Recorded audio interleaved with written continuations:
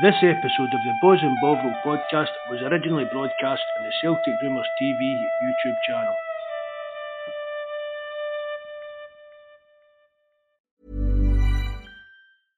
Want flexibility? Take yoga. Want flexibility with your health insurance? Check out United Healthcare Insurance Plans. Underwritten by Golden Rule Insurance Company, they offer flexible, budget-friendly medical, dental, and vision coverage that may be right for you. More at uh1.com.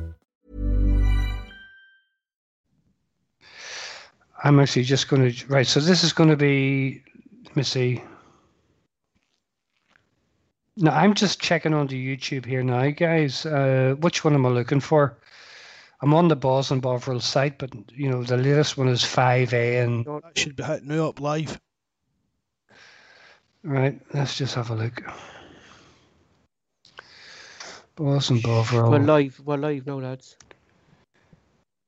Just play.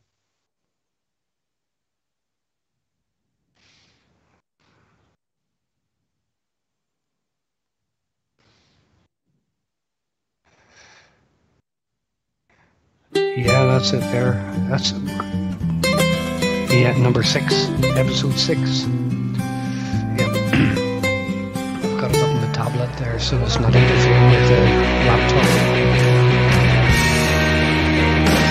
So what about you, Paul? Everything good? Have a nice weekend with the missus?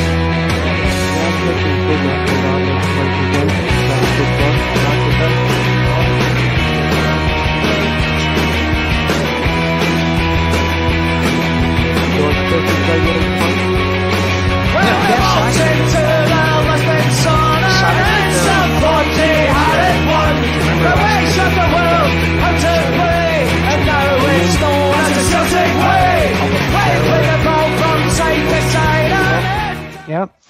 Hello and welcome to Celtic Rumours TV, the Bawz and Bovril's podcast with your hosts Mark, Chris and myself, Paul. On today's show, we're going to take a look at the last match between Celtic and Falkirk. We're going to talk about James Forrest and what's it's been like to have him back. Chris will be taking us through our rumours and our new managers, and he'll be also talking about what type of contracts our managers will be on. Then we'll be moving to live chats, but first I just want to hand off to Mark. Mark, over to you. Thanks for that, Chris. Just wish everybody a happy Easter. I hope you've had a nice time, spent quality time with your families and that. First off, I'd just like to thank everybody. We've reached over 300 subscribers, which for a couple of weeks is unbelievable. I'd just like to really thank everybody who subscribed. And if you haven't, if you want to hit the subscribe button, that would be great. Secondly, I want to wish a massive happy hoopy birthday today to John Hartson, the legend, and our own legend on the forum, AGG of Glasgow Green. I think that's him, it's like 65 the day. So happy birthday to you guys. That's really all I had to shout outs for. So who's we got coming in? Chris? Yeah. Yes, absolutely. Yeah, guys. Thanks for tuning in, and remember, do send us any messages. If you want to get on live, do follow the Skype link that Ed had put up, or Mark had put up on the forum and so on. If you're not sure what that is and you want to be involved, just send us a message and we'll send you the link to it. The first thing we're going to have a little look at today is the situation of contracts. Specifically, what we're talking about is manager contracts. And what seems to be most common these days for managers is either a fixed term contract or a rolling contract. Now, I've been having a bit of a look at this, and trust me when I say it, contract law in itself is a very, very specialized field in the legal world. And it needs a long period of study. It usually takes years to have a full knowledge of the ins and outs of the many types of contracts that are available. I mean, it's so complex. It's so that many lawyers actually make an entire career out of it, and it becomes their sole area of speciality, whether it's dealing with everyday people like ourselves in everyday jobs or high-profile leaders in industry or sport. Now, football manager contracts can be very, very complicated, and that's often the reason why they take an awful lot longer to negotiate.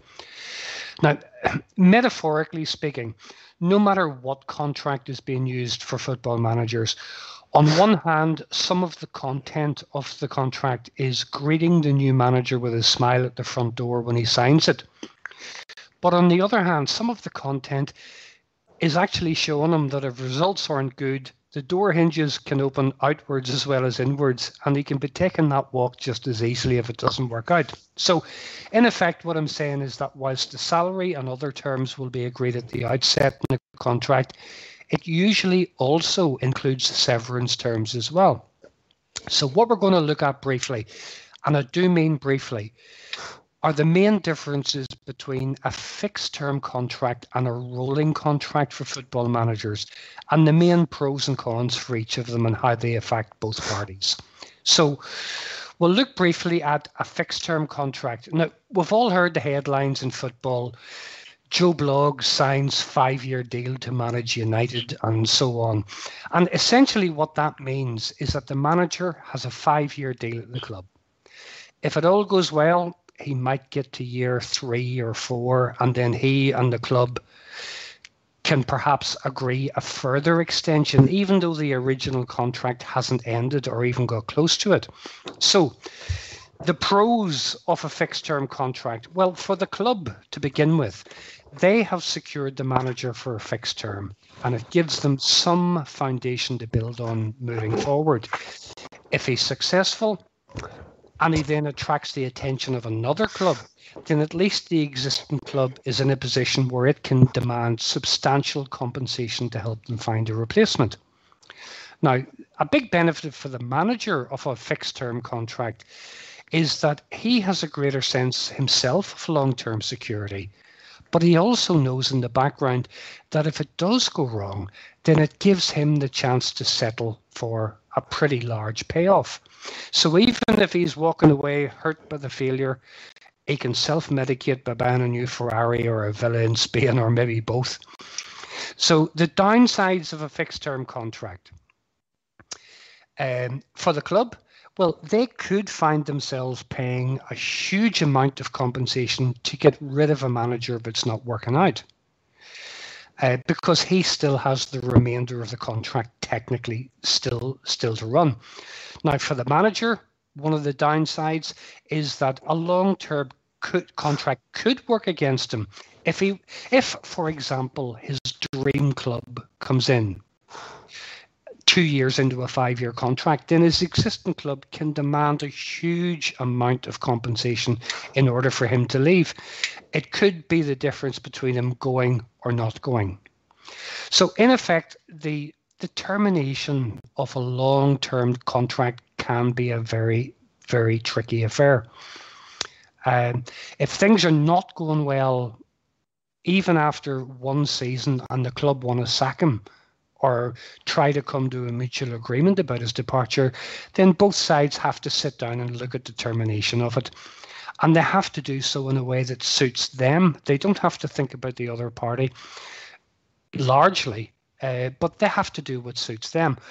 And when that happens, then it usually comes down to money, and it always ends up in a game of cat and mouse to work out a settlement. So we... at the end of the day, if a manager's unhappy with any settlement, the club can also invoke clauses like stopping the manager from working elsewhere for a period of time unless he agrees to some kind of settlement, or at least shows his willingness to come to a settlement. For most managers, if they leave one club, what they want to do is try and move on to another one right away. So if they're going to be subjected to clauses, if we're paying you X pounds, then you can't work anywhere else for a certain period of time. Most managers don't want that.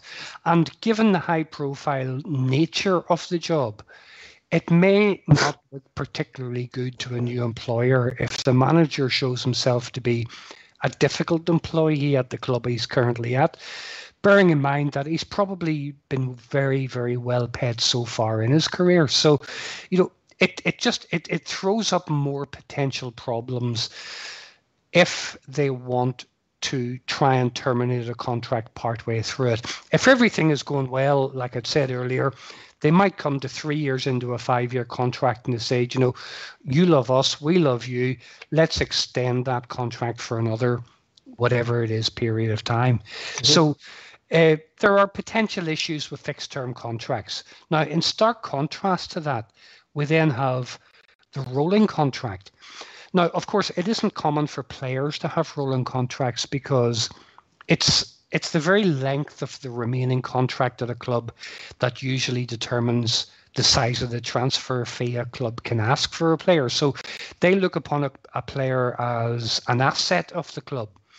And it's usually in their interest to have him tied down. If he's a decent player, of course, it's usually in their interest to have him tied down to a deal and then review it on a regular basis to make sure that he continues to be an asset for the club. So for the purposes of what we're looking at today, we're looking at rolling contracts for managers. Now, this kind of contract is very common in the world of football managers and probably more common than most fans realise. In reality, it is considered to be a much easier contract to work with as long as both the club and the manager agree at the beginning. Now, there are some managers who won't consider a rolling contract because of the potential loss of money if it doesn't work out for them at a club. But I think it's fair to say that in most cases, a club will certainly prefer it because it gives them a fixed financial liability if things are not going well and they want to ship a manager out. But just like a fixed term contract, a rolling term contract, the terms of it are agreed at the beginning. That basically, that doesn't change for any of them.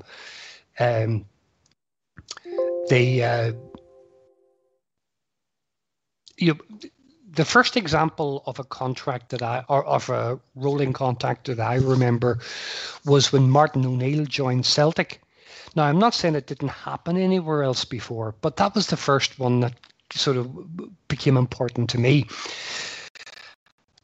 Initially, I thought it was odd, and I felt that it showed a lack of commitment by the club and by just giving a 1-year rolling contract. But in reality, it was, and it continues to be, a hugely flexible contract option for football managers, again, as long as both parties are comfortable with it.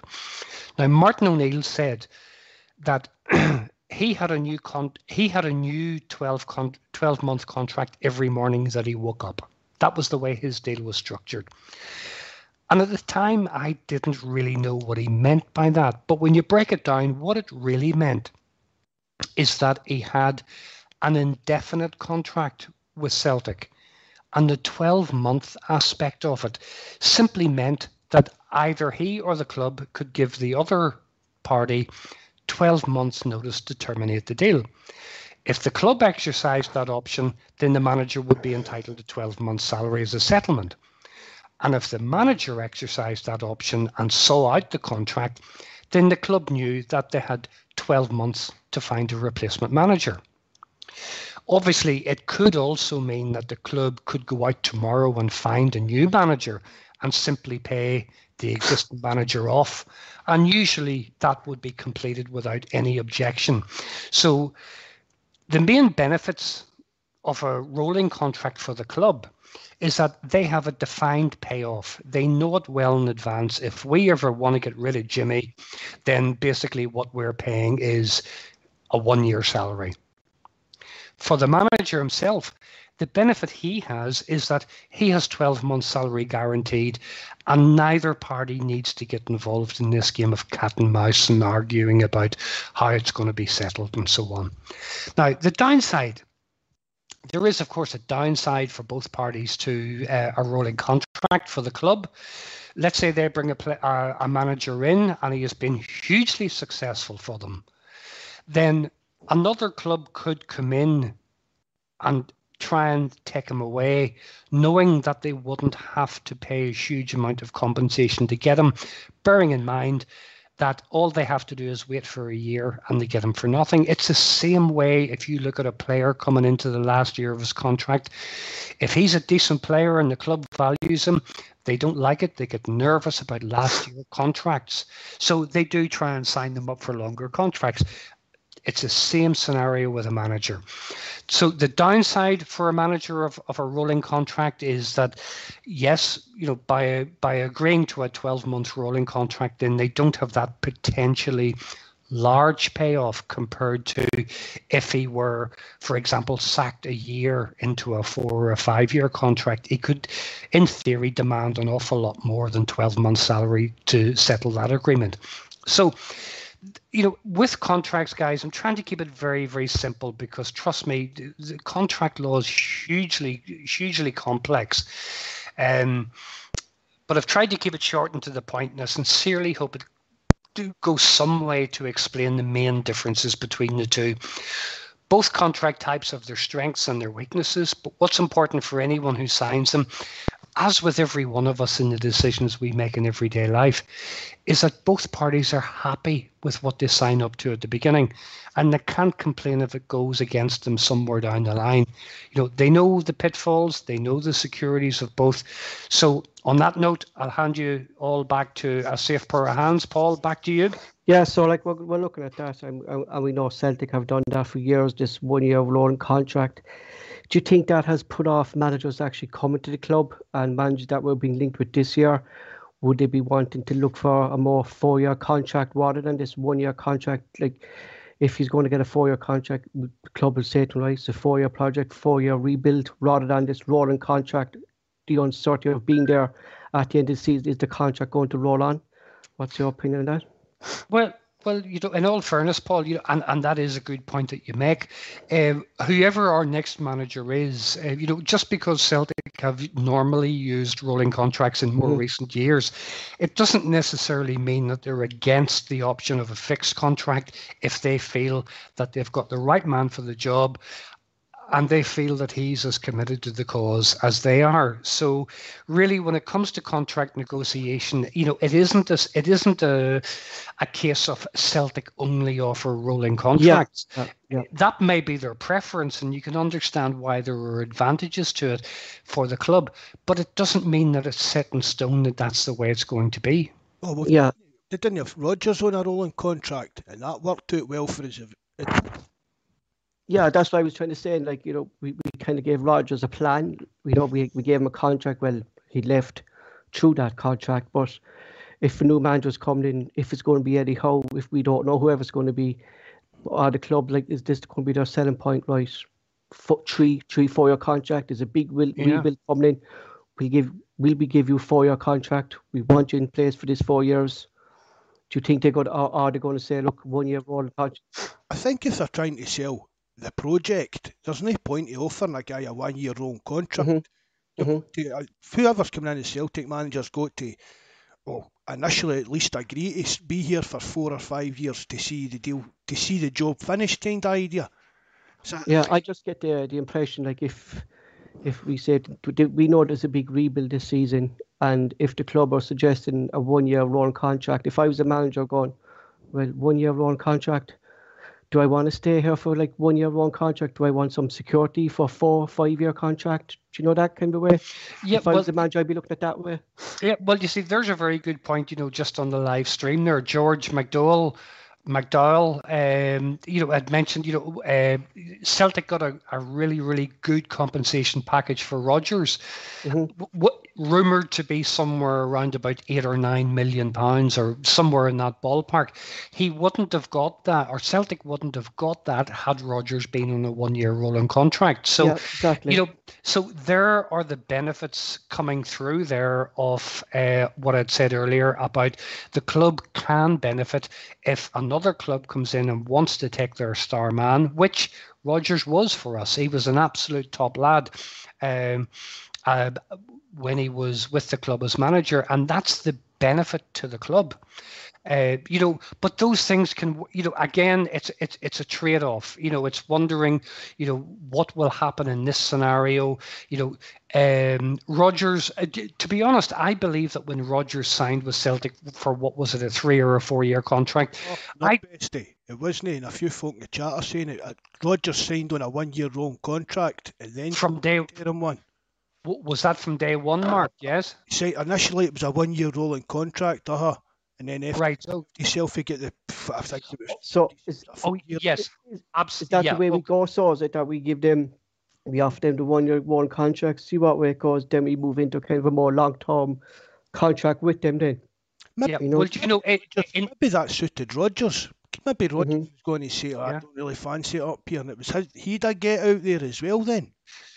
Well, in hindsight, again, when we look back at that, guys, if Rodgers started off in a rolling contract and then got a longer-term contract, that was clearly a very clever move from Peter Lawwell, because that's something he would have been instrumental in at the time. So for all our criticism of Lawwell, et cetera, we can go on about that all day.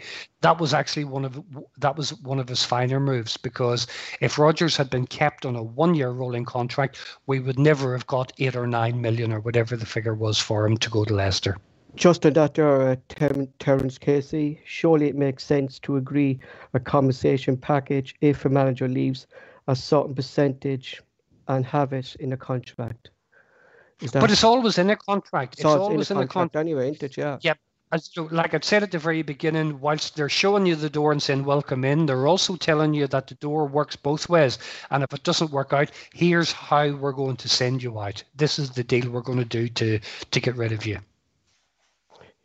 Give a man, another one here from Alexander, give a man a minimum 4 year contract extended if he needs it. So I think people are kind of saying that give him kind of a long-term contract instead of this 1 year rolling kind of a thing starting off for us. But we can actually see why the club offer that now, the 1 year run, prove yourself, and then we kind of give you this long-term rolling contract then, isn't it? I think we're in a position now, though, where a manager of potential quality, whether it's Eddie Howe or whoever, they are now in a strong position where they can come in seeing, look, as we all know, the turmoil that has happened at Celtic this year, a decent manager of quality can, I believe, come in and say, look, if you want me, these are the terms that I'm prepared to come on. Now, a new manager, simply because, they're obviously going to put it to the club and say, look, you're not looking at a 6 month fix here. You're looking at a 2, 3 or whatever season fix here. Exactly. If you want me here for that period of time, I want you to show me the commitment to that. That's what we have there from Glasgow Green. I don't think a 1 year rolling contract would interest a big manager. Like if someone who's been in the Premier League to sign the club, but like, is there many clubs out there that actually do a 1 year rolling contract? Well, it's not really that common. It's rare for it's not that common, contract. But as I said earlier on, maybe these managers maybe they're saying, what if I sign this 4 year contract and a year down the line my wife wants me back down in Bournemouth? So the 1 year rolling contract could work either way. It's the managers are get out as well if they don't settle up here or their family doesn't settle. Going on that there, actually, Mark, there's a good one here from Iceman. Would Eddie Howe prefer a long-term contract to offer more security and allow him to move his family up to Glasgow instead of a 1 year rolling contract? There's long-term, he can move his family up if he knows he's going to be there for 3-4 years. You can understand why that would appeal to him. Really, the only way to know whether a rolling contract or a long fixed-term contract was the right choice is when you look in hindsight and say, did we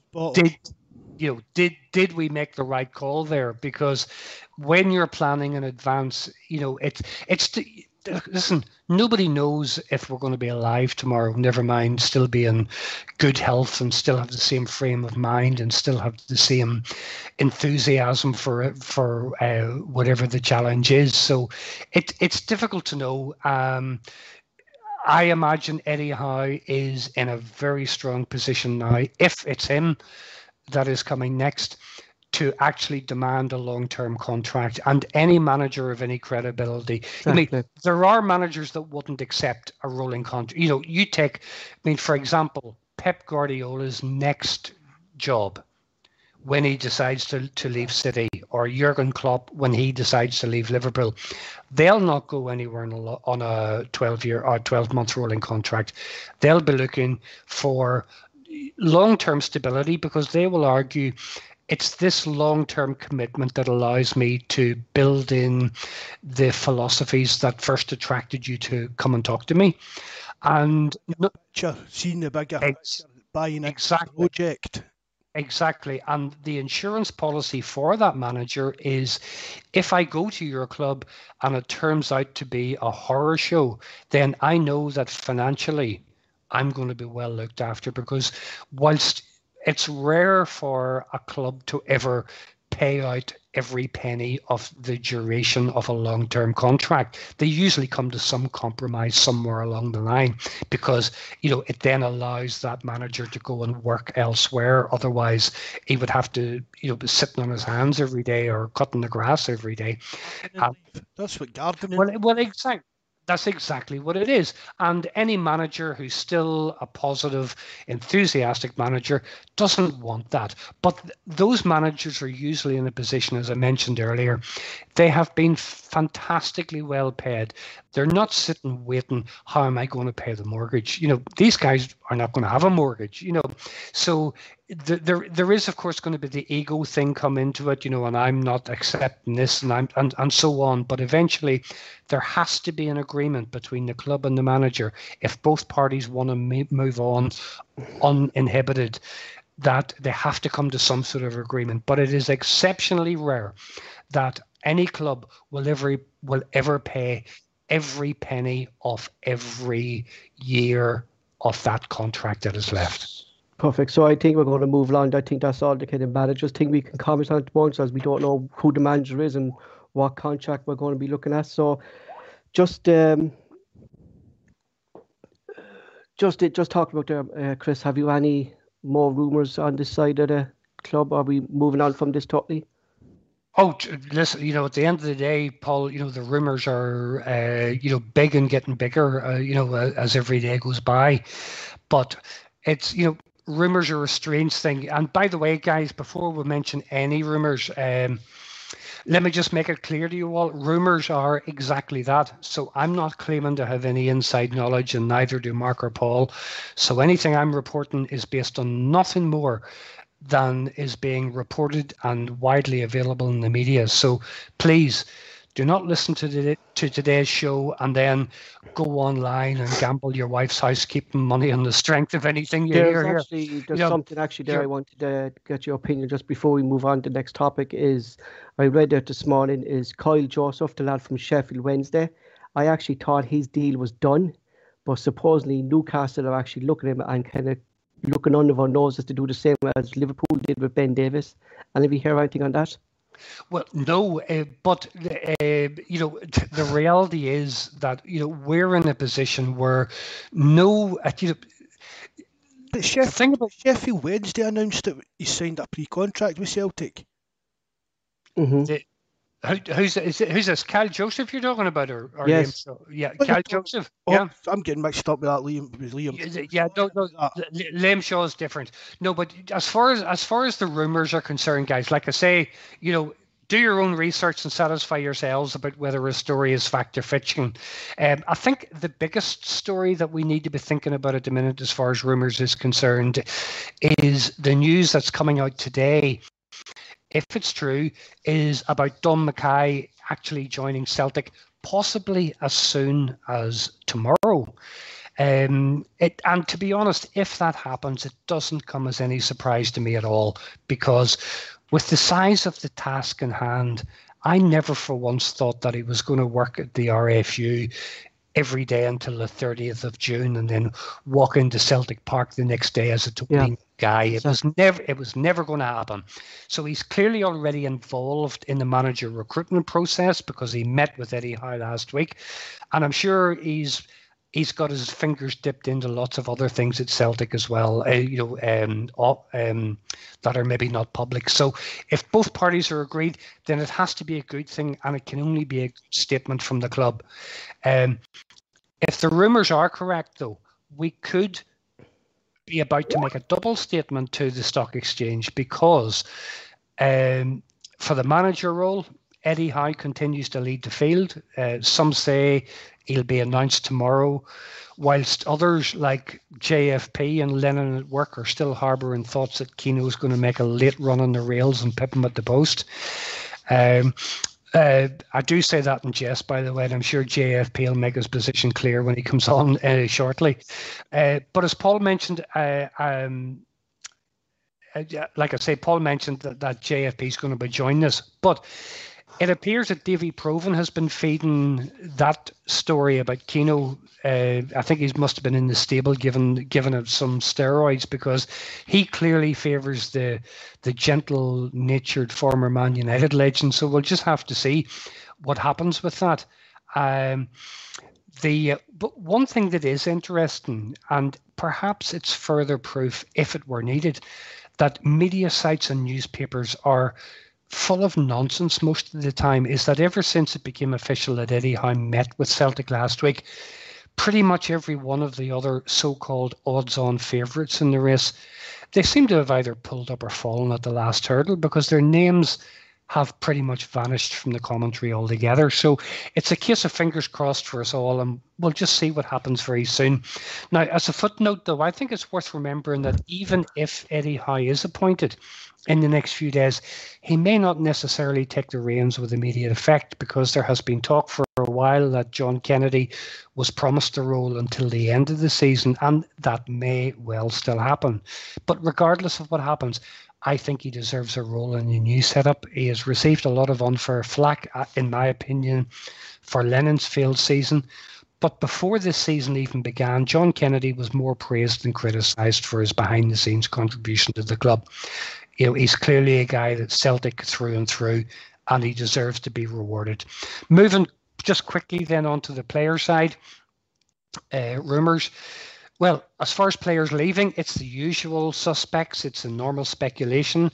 There's a lot of media talk about certain players and unnamed people claiming to be close to them, saying one thing and another. But, you know, apart from a small handful of exceptions, and I'm talking primarily the likes of Edward and I, or maybe one or two others, I wouldn't really be giving those rumours an awful lot of recognition at the minute. And I would urge you all to think the same way, because the new manager, whoever he is, he'll want to see what he has to work with before deciding who he can work without. But something, incidentally, that might be happening, and I think it was mentioned on the forum just over a week ago by, I think it was Kev83 mentioned it, about Patrick Klimala possibly going to America on either a loan or a permanent move. Now, on the weekend rumour that we did, I said I had found nothing on that story to give it any credibility, but it seems to be gathering a bit of a head of steam. And there are numerous media outlets reporting that it is. Sorry? Maybe they've picked up Kev's story. Yep. Well, there you go. Yeah, maybe that's what it is. But apparently, New York Red Bulls are possibly interested. So again, we'll wait and see. But you know, if that does come through, then hats off to Kev, because when he first mentioned it, it was way under the radar. Coming to the end here, Barkas rumor still going on. AEK allegedly interested in taking him back in some capacity, possibly on loan, but he seems reluctant to go. Now, that could be an interesting decision by him if it's true. Like many have said, he didn't become a bad goalkeeper overnight. Moving on, Packy Bonner reckons Griff is finished at Celtic.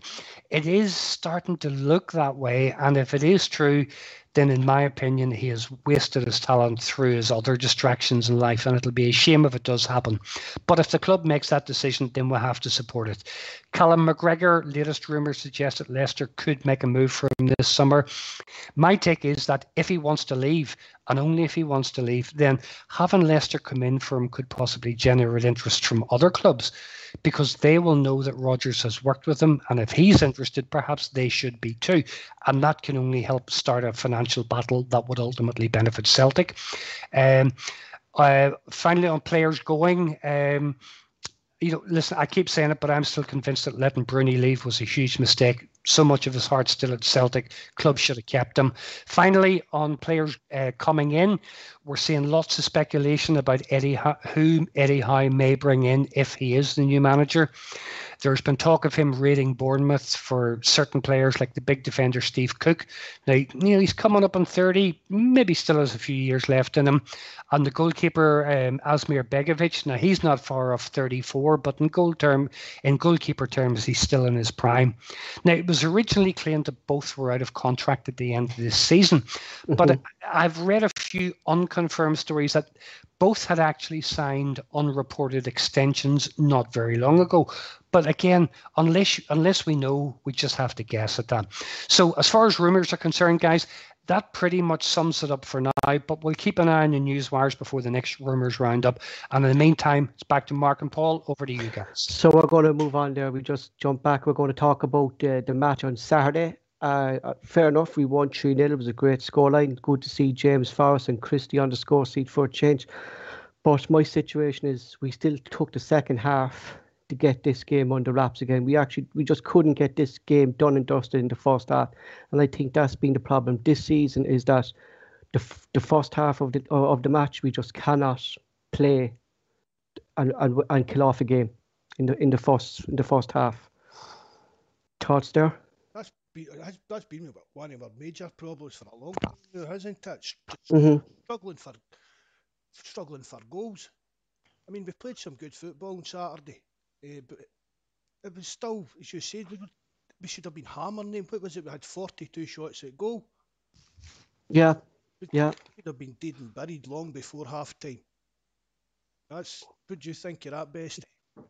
I think you're right, Mark, and I think really it comes down to yes, if you were to look at that game purely based on the stats, you would say Celtic destroyed them. Yes, okay, we ran out comfortable 3-0 win. I don't think they had a shot in the entire game on target or off target, but yes, I think it really comes down to player confidence in front of goal. Griff got a good chance. He had 2 or 3 clear-cut chances. He wasn't able to make the most of them. And I just think it comes down to the attacking confidence last Saturday. We should have, as you say, Mark, put the game to bed long before half-time. Look at Sevco yesterday against Cove Rangers. They were 4-0 up at half-time. Okay, they didn't score in the second half, but they didn't need to. The damage was. But why is that? Why is that? Like it's been like this for the whole season, that we just can't get motivated for the first half. I mean, if you're the league yesterday, you'd be jumping at your chance to start, wouldn't you? You should be saying, "I'm going out here. I'm going to do everything I can to score a hat trick at least here today." No offence or disrespect to Falkirk, but there's a big gulf between the two clubs. Players like Griffiths should have been getting in there and saying, I know it's only Falkirk, but if I get 3 goals here, that's going to do me good. That's going to make me look well in the eyes. Yeah, exactly. Yeah. I think though, with any, irrespective of what walk of life you're in, when you're suffering from a lack of confidence, then you do get an opportunity. It's very easy to try and grasp at it too quickly, and then miss the opportunity that was actually presented. And football being such a fast-moving sport, of course, these opportunities come and go in half a second.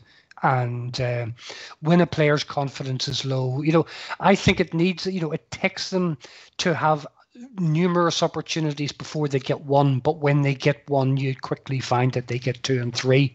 And I think really that just seems to be a major thing for us right across the attacking side of the team this season. There's just been that lack of confidence. And I think a lot of that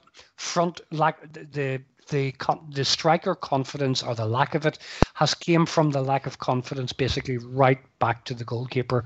It just seems to be a lack of team confidence, and everybody suffers to varying degrees as a result of it. Moving on from that, it was good to see him back, and it was good to see him actually have a good game, and he actually showed us what we've missed all this season was James Forrest. What he showed us, what we're missing down that right wing. What we've played numerous players in that position this season. No one could have filled it. And it was good to have him back yesterday. Mark? Oh, definitely. I keep saying I've not really been for his biggest fan, but you can't argue with what he's gave us in goals and assists over the years. But it was good to see him back. But I think it just, when he was out again, it highlights the need to get a backup right winger in for next season. Forrest, I think he's getting older as well. We'll maybe pick up wee niggles now and again. the best time I saw Forrest. Sorry, Mark, go on. I'm just going to say that we can't go back to trying to play a central midfielder out in the right wing. We need to get a understudy right winger in, or even is there one in the youth team that can make a step up to be back up? What do you think, Bestie? No, I think you're absolutely right. Mark.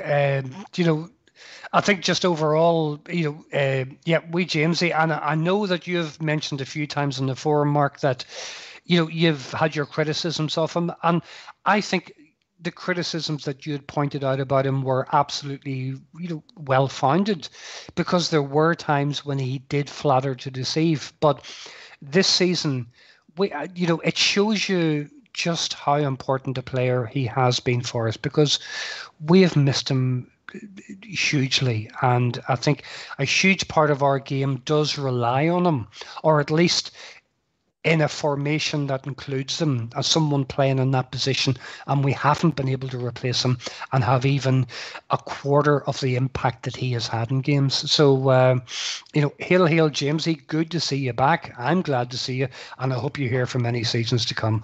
I think the best season I saw of James Forrest is when we had Patrick Roberts on the books, and two of them were playing against each other, and that just shows it's good to have two people in the one position that are going to compete with each other and up the levels of football that they're going to play. Well, most the players got to know that.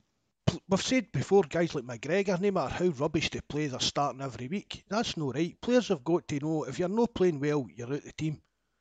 Till you start proving in training that you deserve a chance again. I don't mean just having one bad game. I'm talking about over a consistent period. If a player's in a bit of bad form, he should be dropped. It's simple as that. Yeah, exactly. But that's the problem at the moment. But in this squad, we actually don't have people to come into these positions to drop these players, really, do we? But if you look there, I mean, as Al Alexander there says on the live chat, Kennedy has us playing some good football, and as I think Bawz had thrown up a stat there that I thought actually was quite impressive. The number of shots, under Kennedy from Bawz, 97, 97 shots in 4 games. I think any club in any league in any country would, if you were to offer them 97 shots, now that's not 97 on target, obviously, but, that's up to the player whether it's on target or not. But to have a team set up in a formation that allows you the opportunity to have 97 shots in 4 games, if Eddie Howe or whoever comes in and was able to produce those sort of stats, he'd be hailed as a hero. And this all comes back to to part of what I was saying earlier.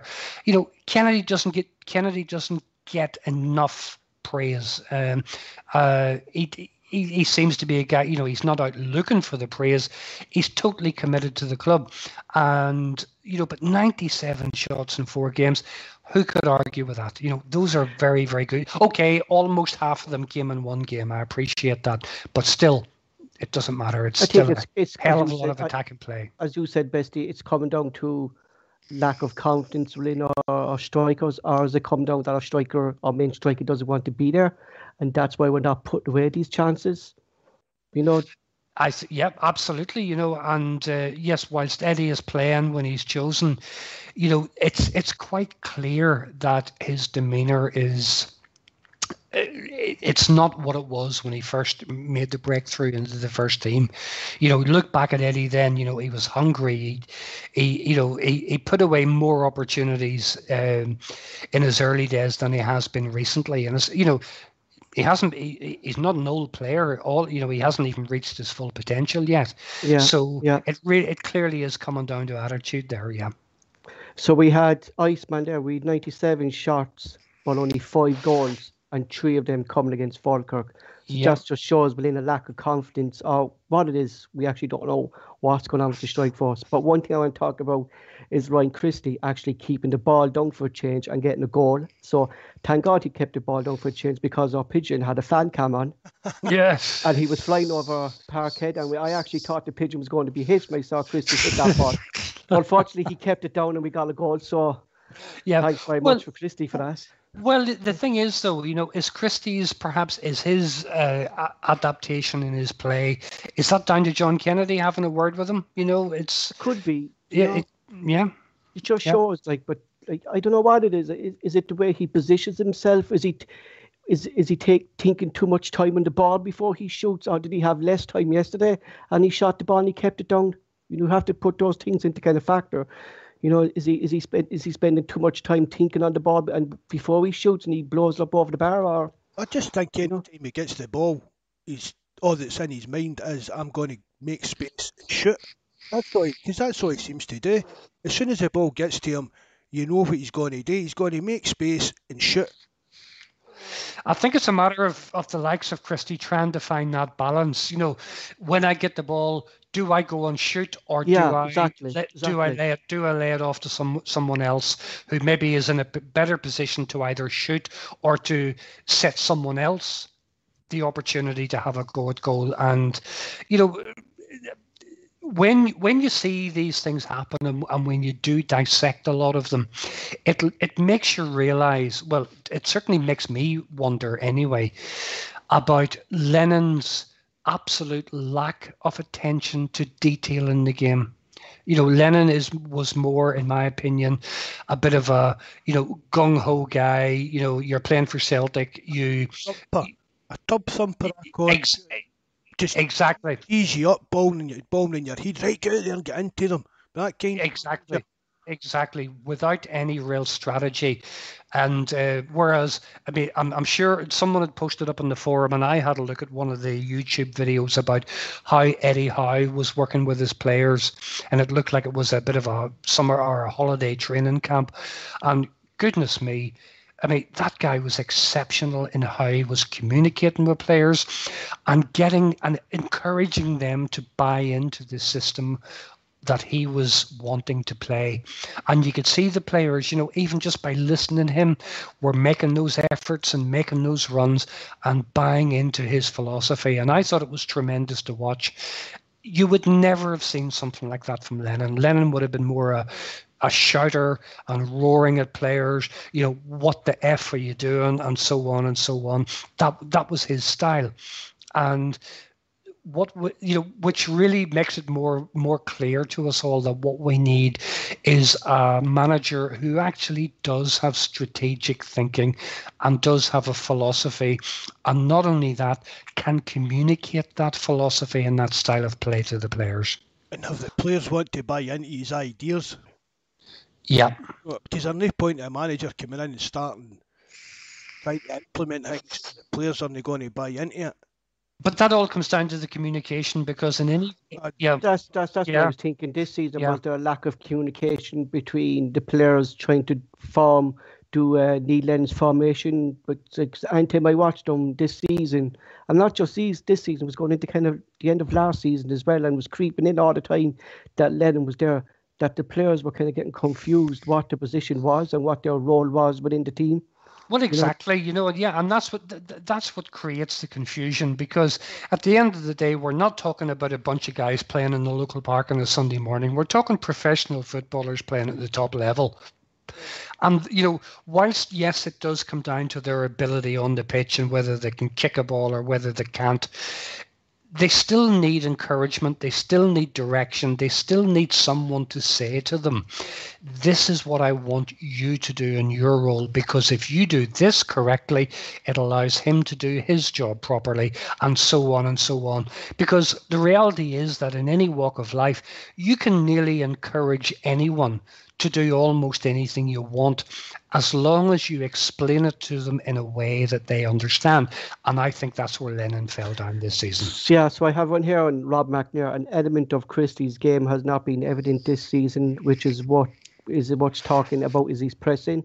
Christie was very good at pressing and is quick at it. This could be a major bonus for the way that how he likes to play. How he likes to play this pressing game. could that suit Christie if he's actually going to be here next season, or I don't think. Well, I think he'll be here. I don't think he'll be here.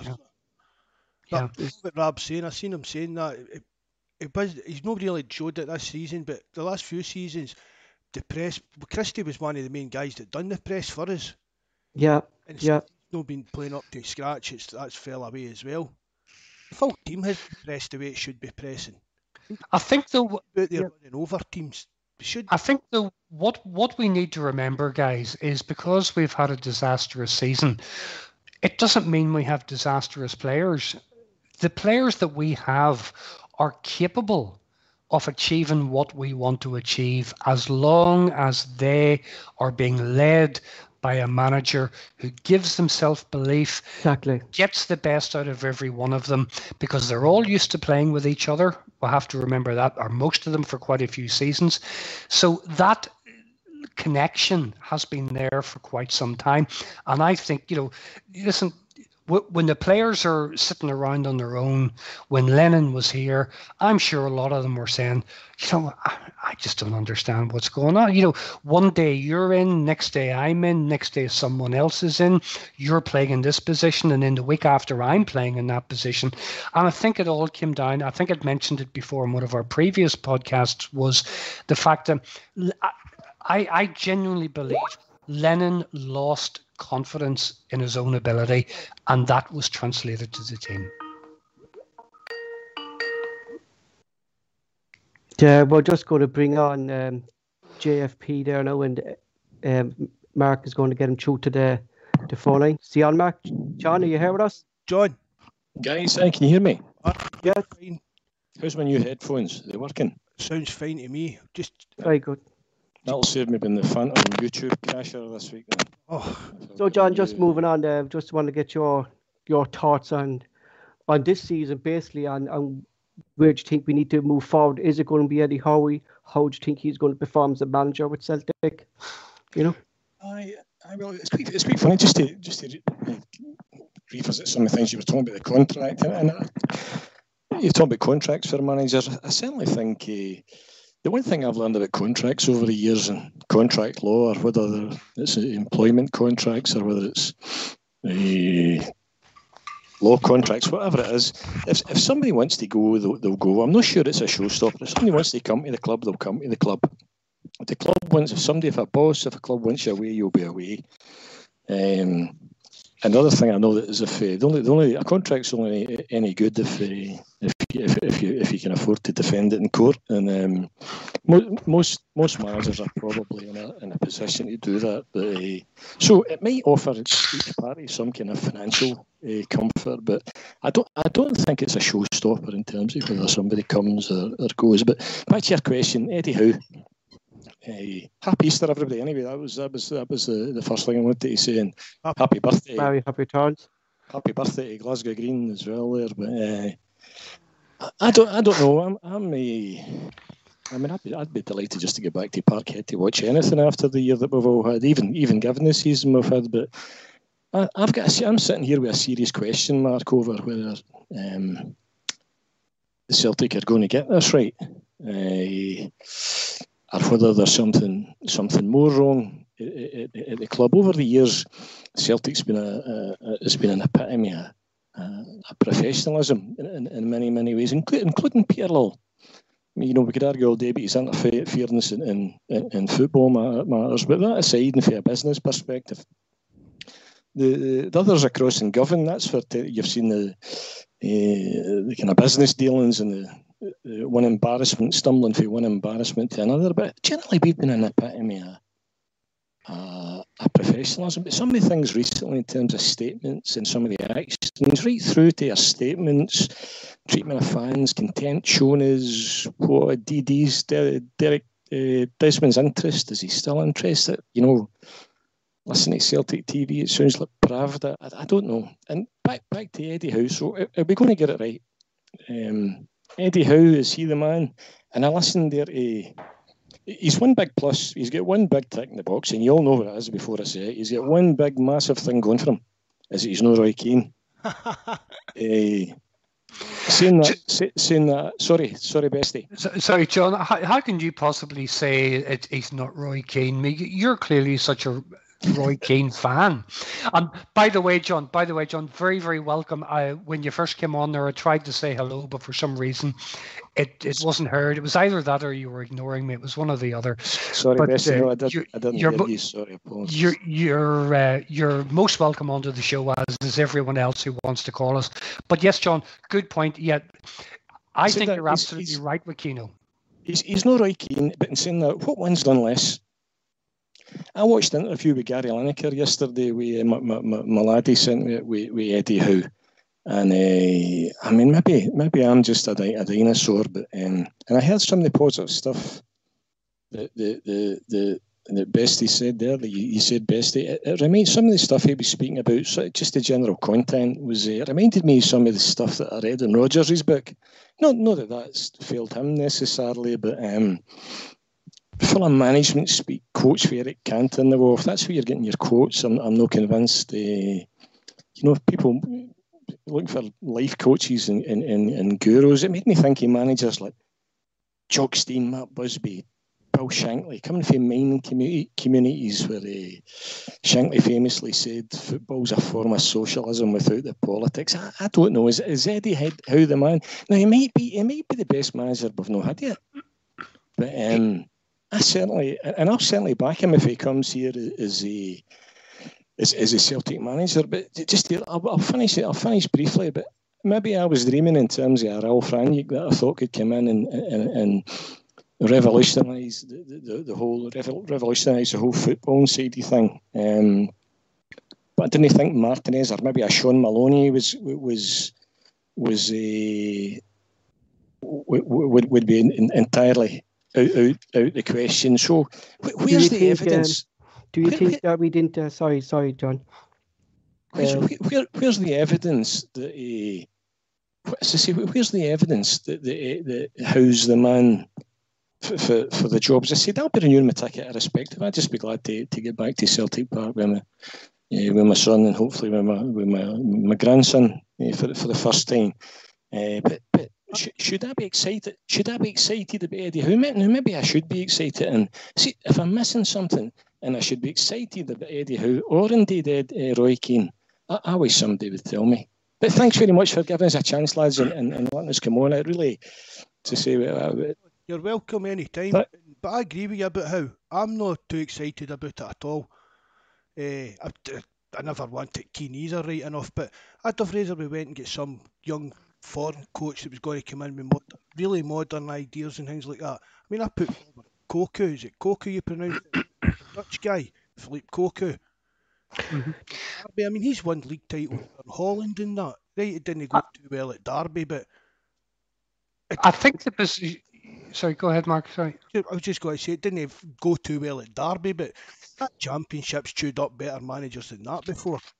I think the position we find ourselves in as fans, and ultimately, look, at the end of the day, the reason anyone's on the forum or anyone's listening to the podcast is because we're all first and foremost fans of Celtic Football Club.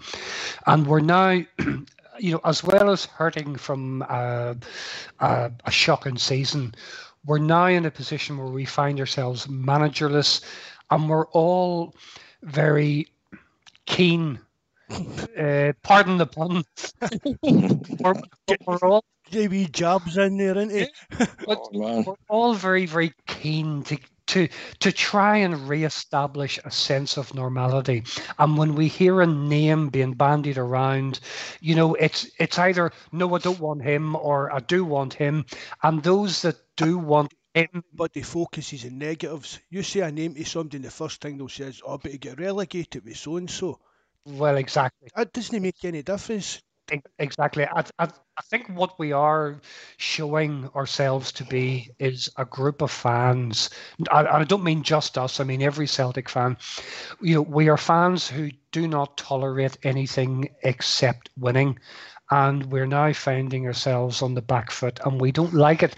and we're trying to find a crumb of comfort somewhere, and whether that's in Eddie Howe or Roy Keane or whoever it may be, we just want to re-establish a sense of normality to give us the opportunity to move forward, and that's what we're lacking at the moment. Can I just put out a question there to John? John, do you think there's so, like, just going by what you're saying there, like that the Celtic board didn't broaden their search to look for managers? Because what I've been reading here, it's only kind of two managers really that keep popping up, and they kept popping up from the start, was Roy Keane and Eddie Howe. Like, no one else has been linked really to the job, or no one else has really had talk. So it's just that these two men are the only people that they really talked to, was Eddie Howe and Roy Keane, and they didn't look further than them. Paul, I don't have any answers. You know, I just, all I can say is that the names that's been mentioned: Stevie Clark, big no for me. Yeah. Roy Keane, big no. Eddie Howe, who knows? But where's the evidence to tell me I should be excited? No, I'd be excited just in back to Parkhead, you know, never mind for any reason. But where's the reason to tell me I should be excited about? Yeah. Same question to yourself, Solan. What's at the back of my mind is since Rodgers left and Neil Lennon was appointed in the Shores, we've seen an increasing disconnect for the board to the fans. For me, we've been treated with contempt. The whole everything. You know, some of the statements that have come out. Best was talking about the Standard English the other week there, in the statement that was made. Some of the statements that have come for the club look as if they've been written by 5 or 6 year olds. Some of the stuff the board's allowed themselves to be dragged out. I wouldn't go on a Radio Clyde or go on any forum. The only reason I'm even speaking here and airing my views is because I know I'm among my own, or I wouldn't even be sharing what I'm sharing. But I just wonder, what's Dermot Desmond's role now? Is there a bigger problem behind the scenes? Am I as confident as I would have been 10 years ago that Celtic were going to do the professional thing and get the right answer? No, I'm not. Well, I think you're right, John, because I think certain actions over the last few seasons by the club have shown that not only is there a disconnect between the club and the fans, but it also leads you to wonder, is there a disconnect even at the top level of the club? And is the change from Lowell to Mackay going to fix that connection? Who knows? You know, we're all in the situation where we're wondering, we're guessing. You know, as far as the new manager is concerned, you know, we've spoken to Eddie Howe officially. Did we speak to Roy Keane officially? Did we speak to any other managers? Did we even take the trouble to sound those other managers out, or those other potential managers? Did we even take the trouble to sound them out? The problem is the fans don't even have the confidence in the club to even have done that. Correct. Exactly. Correct. I mean, that's why I think like that they really kind of just stuck to kind of a person who's out of contract at this moment. Is Eddie Howe a cheap option that they don't have to buy someone out of contract with in a foreign club? Wouldn't say it would be a cheap option, Paul. With the wages that he'll be getting, I wouldn't say it'd be a cheap option. No, I'm not saying a cheap option as in a weekly wage, but I'm saying that we don't have to buy him out of a contract or think do you think we would have went for Eddie Howe if he was still at Bournemouth, Mark? I think we could have afforded him. I think if Eddie Howe was still in Bournemouth and they were still in the Premier League, he wouldn't have considered coming to Celtic anyway. Mm-hmm. I don't know what his contract situation was, but I don't think we could have afforded it to even ask Bournemouth. They'd have wanted crazy money for him to break his contract. One thing we haven't heard anything about, and I know it was muted a couple of months ago or a few months ago, was the talk that potentially Dermot Desmond's son was going to come onto the board and be, an integral part of the board. But apart from the early rumours of that story, it never really built up any head of steam or gained any sort of proper foothold. It kind of died out when it kind of came out after a couple of days, really, didn't it, Chad? You know, I took Desmond's place at the AGM, wouldn't it? That helped push that story forward a bit as well. I mean, I think Desmond just they call him on websites not an absentee landlord, but I think that's what he wants to be. He doesn't want to be really involved in the day-to-day running. That's why he gets these CEOs in. He's happy to have his shares and stay in the background, but when things go wrong, he makes his move. I read an article. Argue about all the champions failures over the years and no qualifying. They should have done this, they should have done that. But over the last few years, look at the trophies we've won. You still can't. Lowell has got to take some of the credit for that. Oh, without doubt, yeah, without doubt. I think Lowell deserves to take a huge amount of credit. When it went well, we took the credit, and when it's no went well, he's fell on his sword. Or Desmond swung the sword, we'll never know. But, doesn't it show you the fickleness of football fans and what we'll tolerate and what we won't? And, football fanship is a very fickle activity. We only remember the last result. We only remember this season. We don't look back and say, well, in all fairness, we've won 9 in a row and we've won a quadruple treble. To us, fans of Celtic, it's not good enough because this season has ruined it. And I think there was a huge, let's be honest, if we had achieved 10 in a row, how would it have left anyway? I think would have left anyway. However, how would it have benefited the club going forward apart from having the bragging rights? Bestie. Yes, John. Bestie, I think it's. I don't know if you heard Stevie G was quoted this morning. I mean, not that I'm not remotely interested in what they do or what they do, and I generally mean that. I mean, if they would never appeared again after liquidation or whatever happened to them, it would have been a day too soon for me. I don't know how many arguments I've had with some Celtic supporters over the years that define themselves by them. Certainly, this isn't one of them. If they were playing at the back, I wouldn't open the curtains.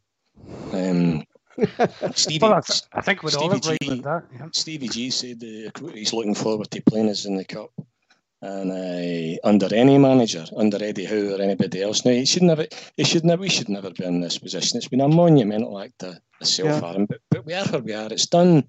We've lost the 10. Nobody was any more disappointed. But it is what it is. And that's no about it. Nothing's going to change that. There's people lost significantly more this year. This fear factor that had 10 in a row. But my biggest concern is just what we're touching on here. Is when I look at the lack of foresight in terms of you're speaking. There are too many people settled for just being better than them. Where was the investment to compete in Europe?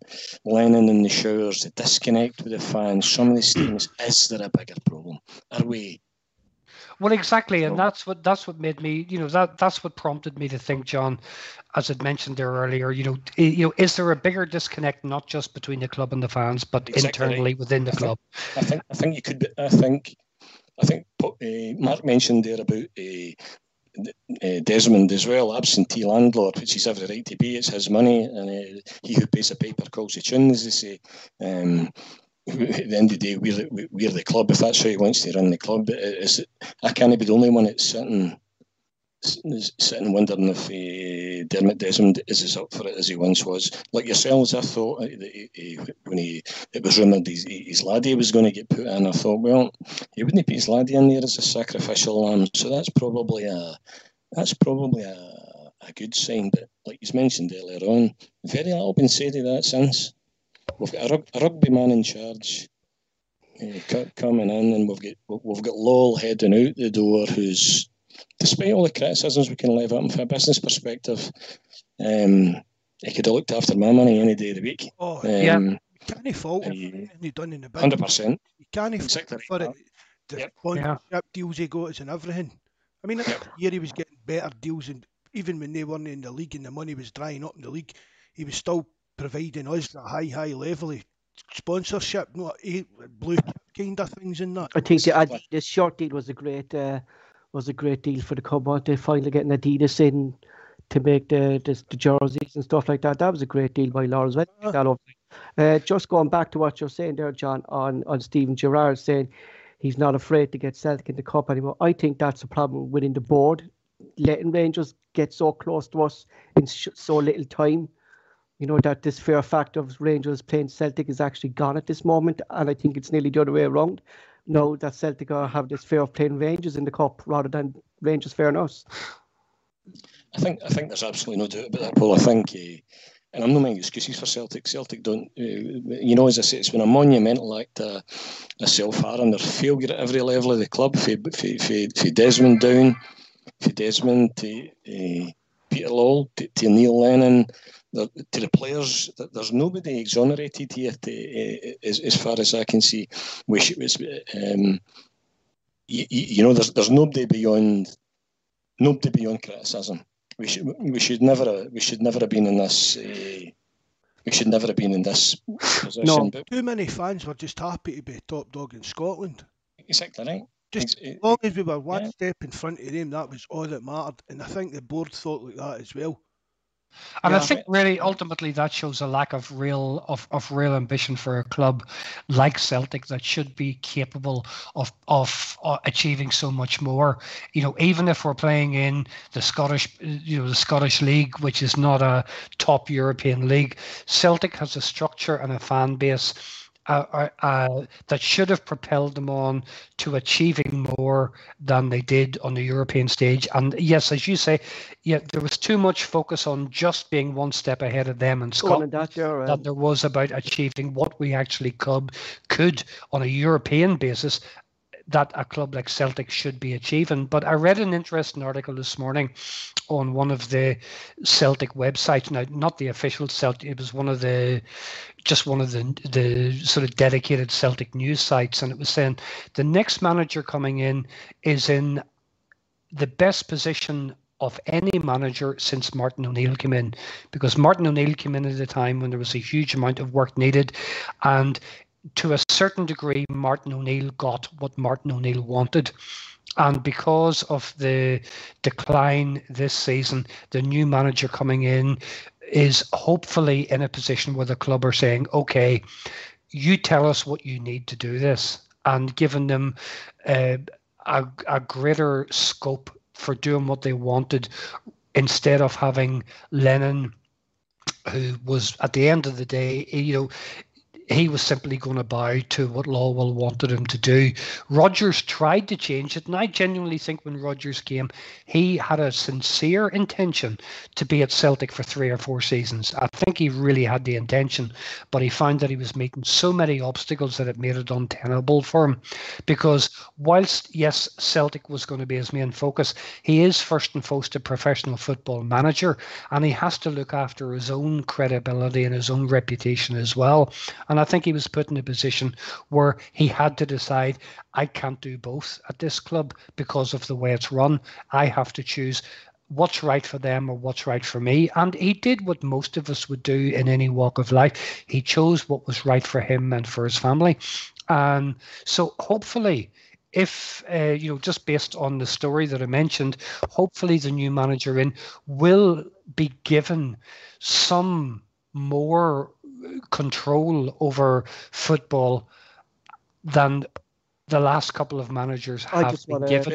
I think this needs almost rethought, and that's the question I've got, and you guys are probably, the rest of us we're all guessing here, but is there the business acumen, is there the foresight there just now to be looking at Celtic? You're exactly right. Being champion among the bums isn't good enough. Just being better than them should never have been the benchmark.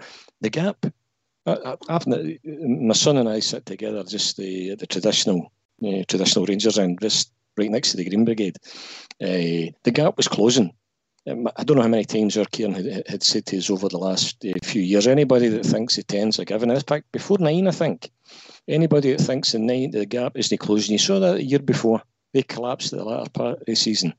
The gap was closing. Losing the 10 with hindsight wasn't really isn't the surprise it should have been, albeit the recruitment was horrendous, some of the decision making was terrible, but our model should be Celtic should be enticing the best player, like a Ralph Rangic would be able to do, bring in players here, attract players with a business model needs to be the opportunity to play in Europe, and accepting that we're not the biggest fish in the sea, and that largely what will be is a window to the EPL, as much as it pains me to say that. But the opportunity European football, getting 2 or 3 years out of somebody, a team that's a blend of the best of youth, that's looking to be in the shop window and establish players that are not going to cost a fortune, that maybe can get us a bit of success in as far as we possibly can in Europe. But is there somebody in there thinking the big picture here?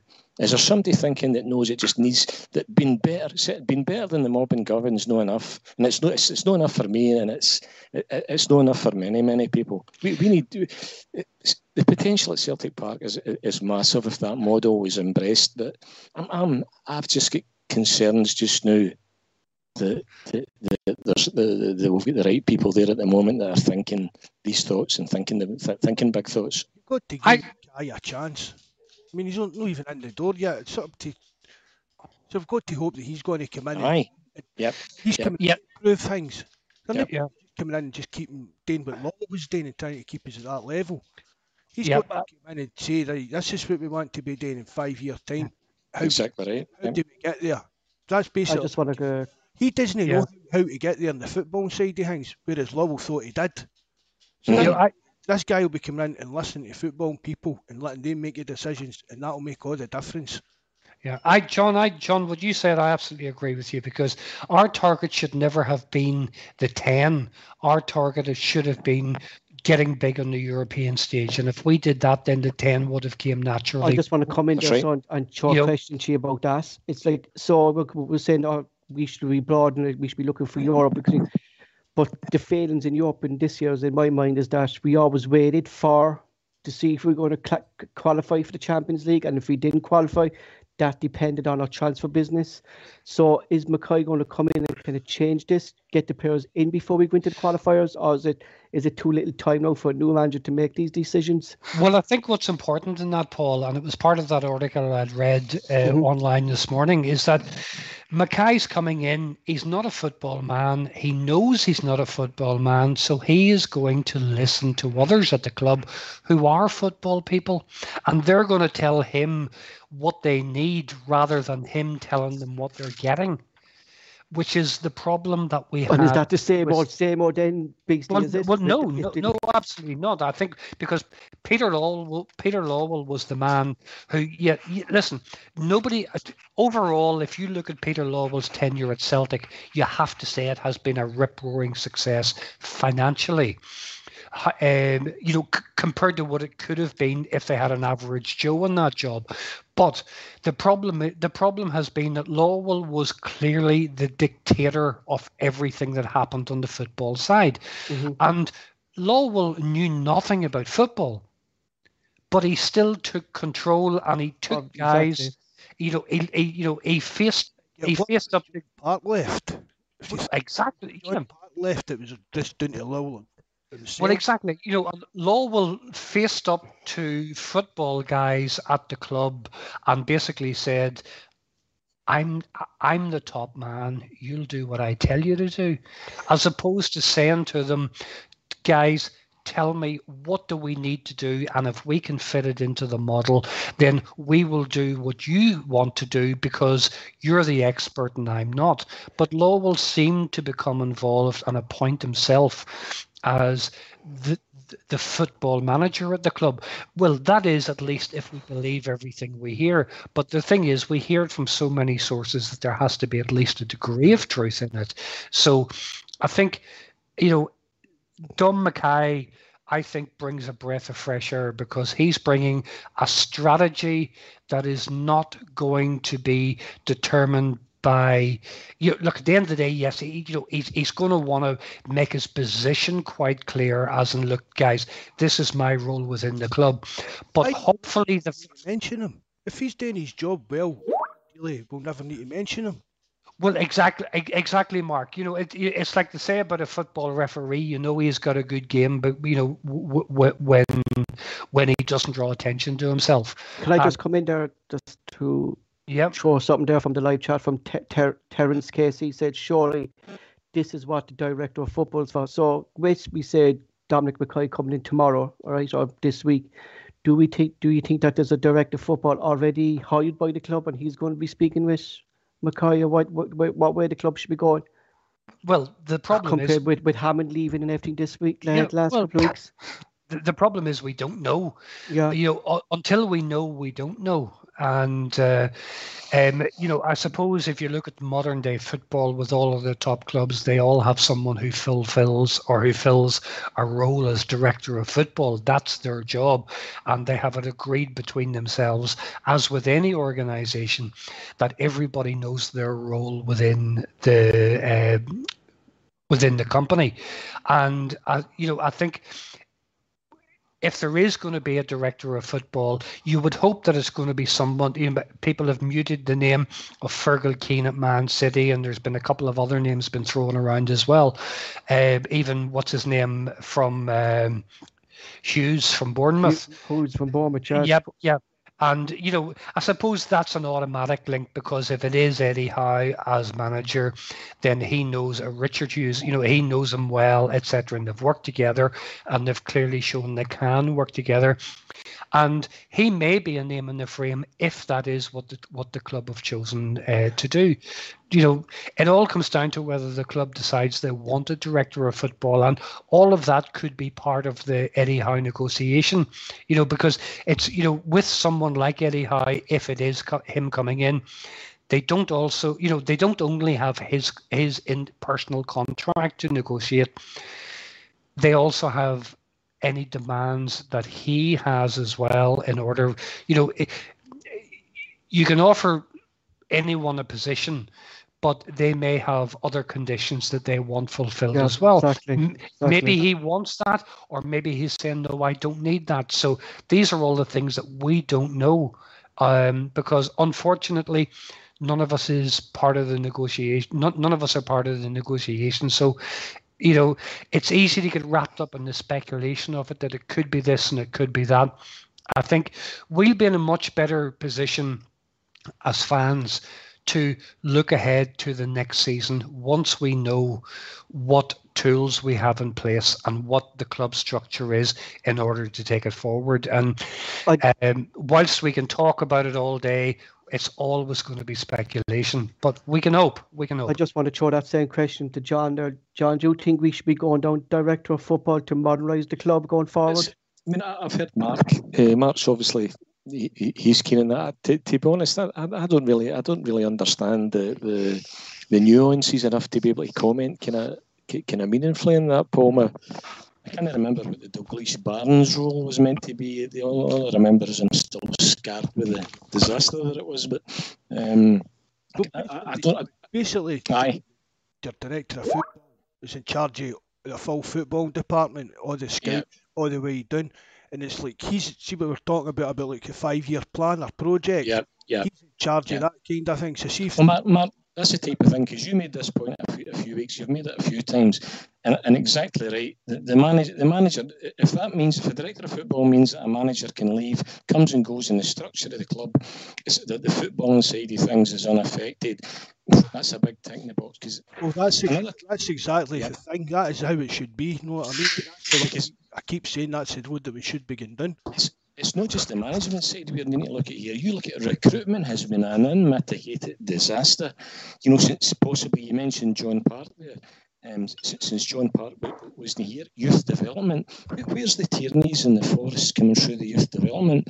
And in terms of losing the 10, you can't even accuse the board. We can't accuse the board of no spending money. They did spend money, just didn't spend it wisely. Just going back to the coaches as well about our youth system, that we're not bringing these players coming through. I think that's the way. I think that needs a big kind of a look at as well as our coaches. Well, in our youth system, is McManus and Darnady good enough to be there, or do we need a whole change coming in like that? Something if Bayern Munich stealing half of them. Mm-hmm. That's the problem. But we can't really keep them then either. Yeah, they must be decent enough players at their age if that's the kind of teams that are coming in for them. As you said, Mark, like there's actually no path for the young players coming into the first team, and that's why I think we actually need a director of football to have that everything in place from the youth system right up to the first team, so that we're producing these players right a year here, a year there. Then we want you to start breaking into the first team. That should be a plan that we need going forward, really, for the club, isn't it? That's an interesting point you make there, Paul, because I think not the last show that we did, but the one before that, you had mentioned that you'd read it somewhere or someone had passed it on to you that every youth player coming into Celtic is given a strategy about how to live, how to behave, how to train, how to do this, and and a pass to the first team, and it just goes to show you, or at least makes you question, there must be a breakdown in that process if it's not happening for any of them. Exactly. There's a breakdown there somewhere within the youth academy and to the first, even not just to the first team, really, to the reserves. Because when they get to reserves, that's where these players actually stay, and they don't break into the first team after the reserve team. They just stay. That's where you need your manager and head coach to buy into the idea as well. I mean, the size of first team squad we've got. I mean, how do you bring young players into that? Manager, you need a manager that's going to say, I want to help bring on young players. Lennon, didn't he? I think that's going by buying the wrong players, really, isn't it? That buying players just for the sake of it. Buying players that aren't good enough. Yeah. And it's just bulked up the squad, and there's been no space in the first team squad for kids to get a spot.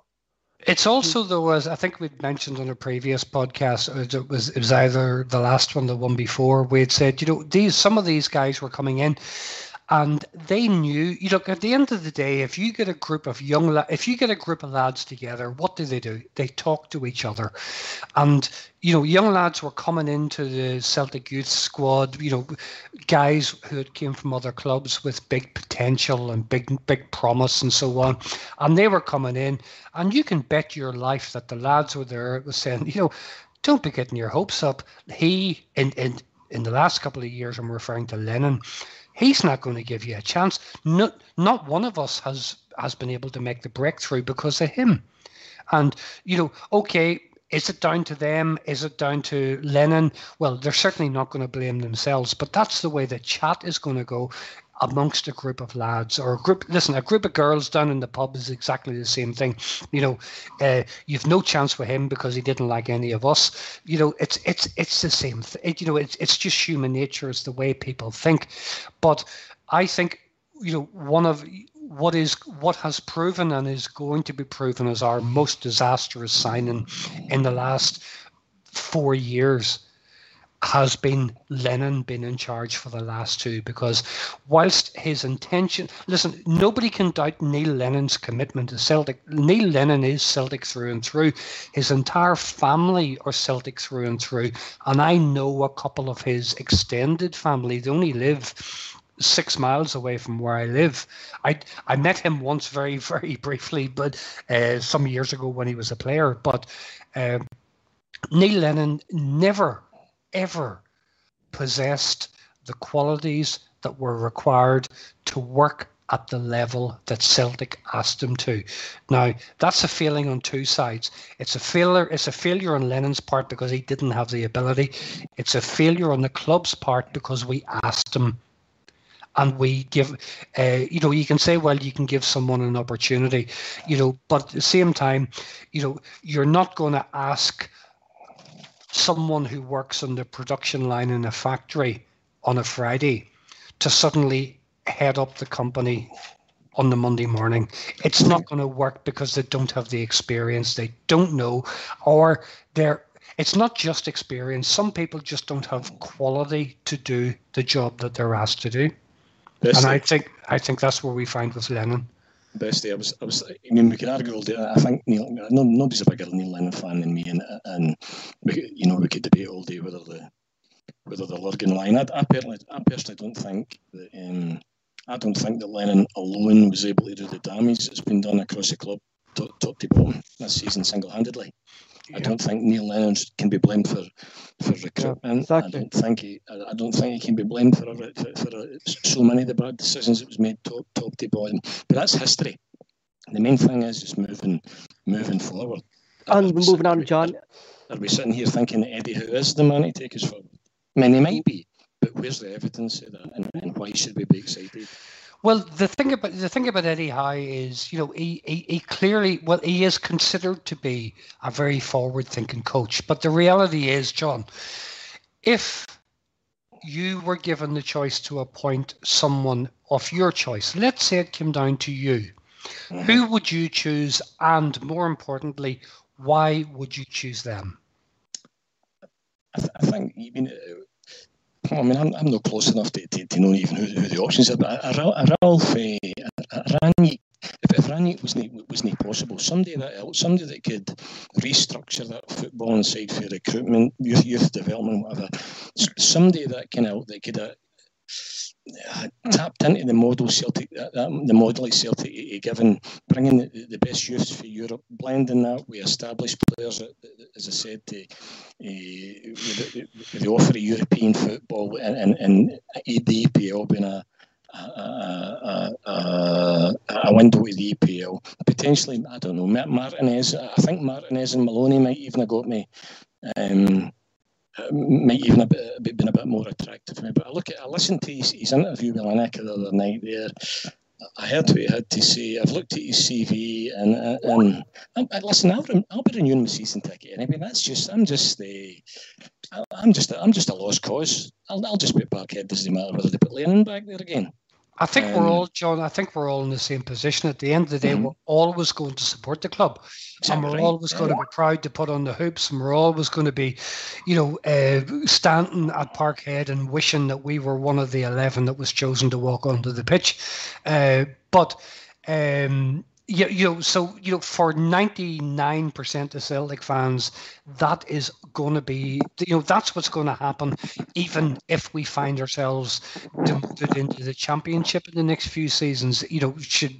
Should something as bizarre as that were to happen, we're still going to be fans of the club. But we're all finding ourselves just in that position where there's clearly a lot of frustration among Celtic fans, and the vast majority of it is rightly placed as well, because we feel that the club have let us down as fans. 100%. Yeah. Not just because we've been so used to winning over the league for the last 9 seasons. It's the fact that I think for a lot of fans, or I think I speak on behalf of a lot of fans when I say we feel that we take the club more seriously than the club takes itself. Yep. I wouldn't argue with that. Okay, so argue with that one. Moving on, the last question, we're going to finish up with John. So, John, looking forward to next season, and with the gap being so close at the moment between ourselves and Rangers, are we going to find it hard to win the title back next season from Rangers? I mean, I was probably in Mark's side with this one. I don't think people had suggested on the forum it was going to take years. I don't see that, but I'm probably Mark. I think the right man. And you imagine remember the impact that Rodgers had when he came in. I remember we played them, and I remember saying to my son that day, nothing's changed on the park here. The only thing that's changed here is the man in the dugout. So there's no doubt about the impact that had. In saying that, I'll qualify that. Getting the right man in the dugout is undoubtedly massively important, but there's still questions mark over the board, the youth development, recruitment. Where's the next John Park coming for? I mean, Hammond's obviously away. I don't see a lot coming for Lennoxton the way that it was coming through Lennoxton, like a conveyor belt. No, I don't think it should take years if we get the right man. There's a bit of me thinks that they're bang average, but there's another bit of me realises that some of the results that they've had in Europe tells me that Stevie G has obviously put something together there that's maybe worthy of more credit than I'd probably be willing to. Yeah, that's what we were kind of talking about, that Rangers this year and what Stevie G has put into Rangers is actually a structure, that the players know what they were doing. They were blind players that would fit the way Rangers played, John. And that's the thing. If we get the right manager, have these players playing the way he wants them to play, and bring in new players that will fit his system, we'll all go for next season, I think. So, lads, I think we're going to finish it there. John? Okay, so can I finish just by saying thanks very much for giving us an opportunity to come on and speak, and I hope I've not sounded Hope I've not sounded negative. I'm No, certainly not, and it's we're an Easter. We don't give any despair. We're an Easter people. Hallelujah, Lawyers are strong. Time, John. Yeah, John. In all fairness, John, you do bring a wonderful insight. And it's great to hear your opinion, and it's clearly a very measured opinion on how you see Celtic going forward. And I think most fans would share that's what we need. We need a measured approach. We need common sense to apply to it, and we need a structure within the club that'll allow that to go forward. So, John, you're very welcome, and you're very welcome on every single future show that we have if you have the time and the interest to do it. Thanks very much, guys. I thoroughly enjoyed it, and thanks for giving me the opportunity. So you're very welcome. Cheers now. John, bye. So, folks, that's it for tonight. If you want to get in contact with the show, please contact us on the forum and let us know beforehand if you're coming on. For myself, Paul, thank you very much. Chris, yourself? Yeah, folks, thank you very much for listening. It's been wonderful to have you all coming along this evening. You may not agree with everything we say, but at the end of the day, just remember, we're passionate Celtic fans like you are. And please, do keep contributing. Do keep coming online whenever the shows are available. Do put messages onto the forum and so on. Come onto the show, ask us questions, and if you want to come live and give your own opinion, then you're more than welcome to do it. It was lovely to see John tonight, and I hope he's the first of many that come and join us. Mark? Right, okay. Just like to thank Paul and Bestie for helping as always, everybody for tuning in, and JFP for being, really our first real caller for Bestie. Joined the phone once and we can't get rid of him now. But again, thanks everybody for the subscriptions. We're over 300 now. If you have not subscribed, hit the button for us and give us a thumbs up. Right, thanks very much, guys. Good night. God bless. Good night, folks. Right, right.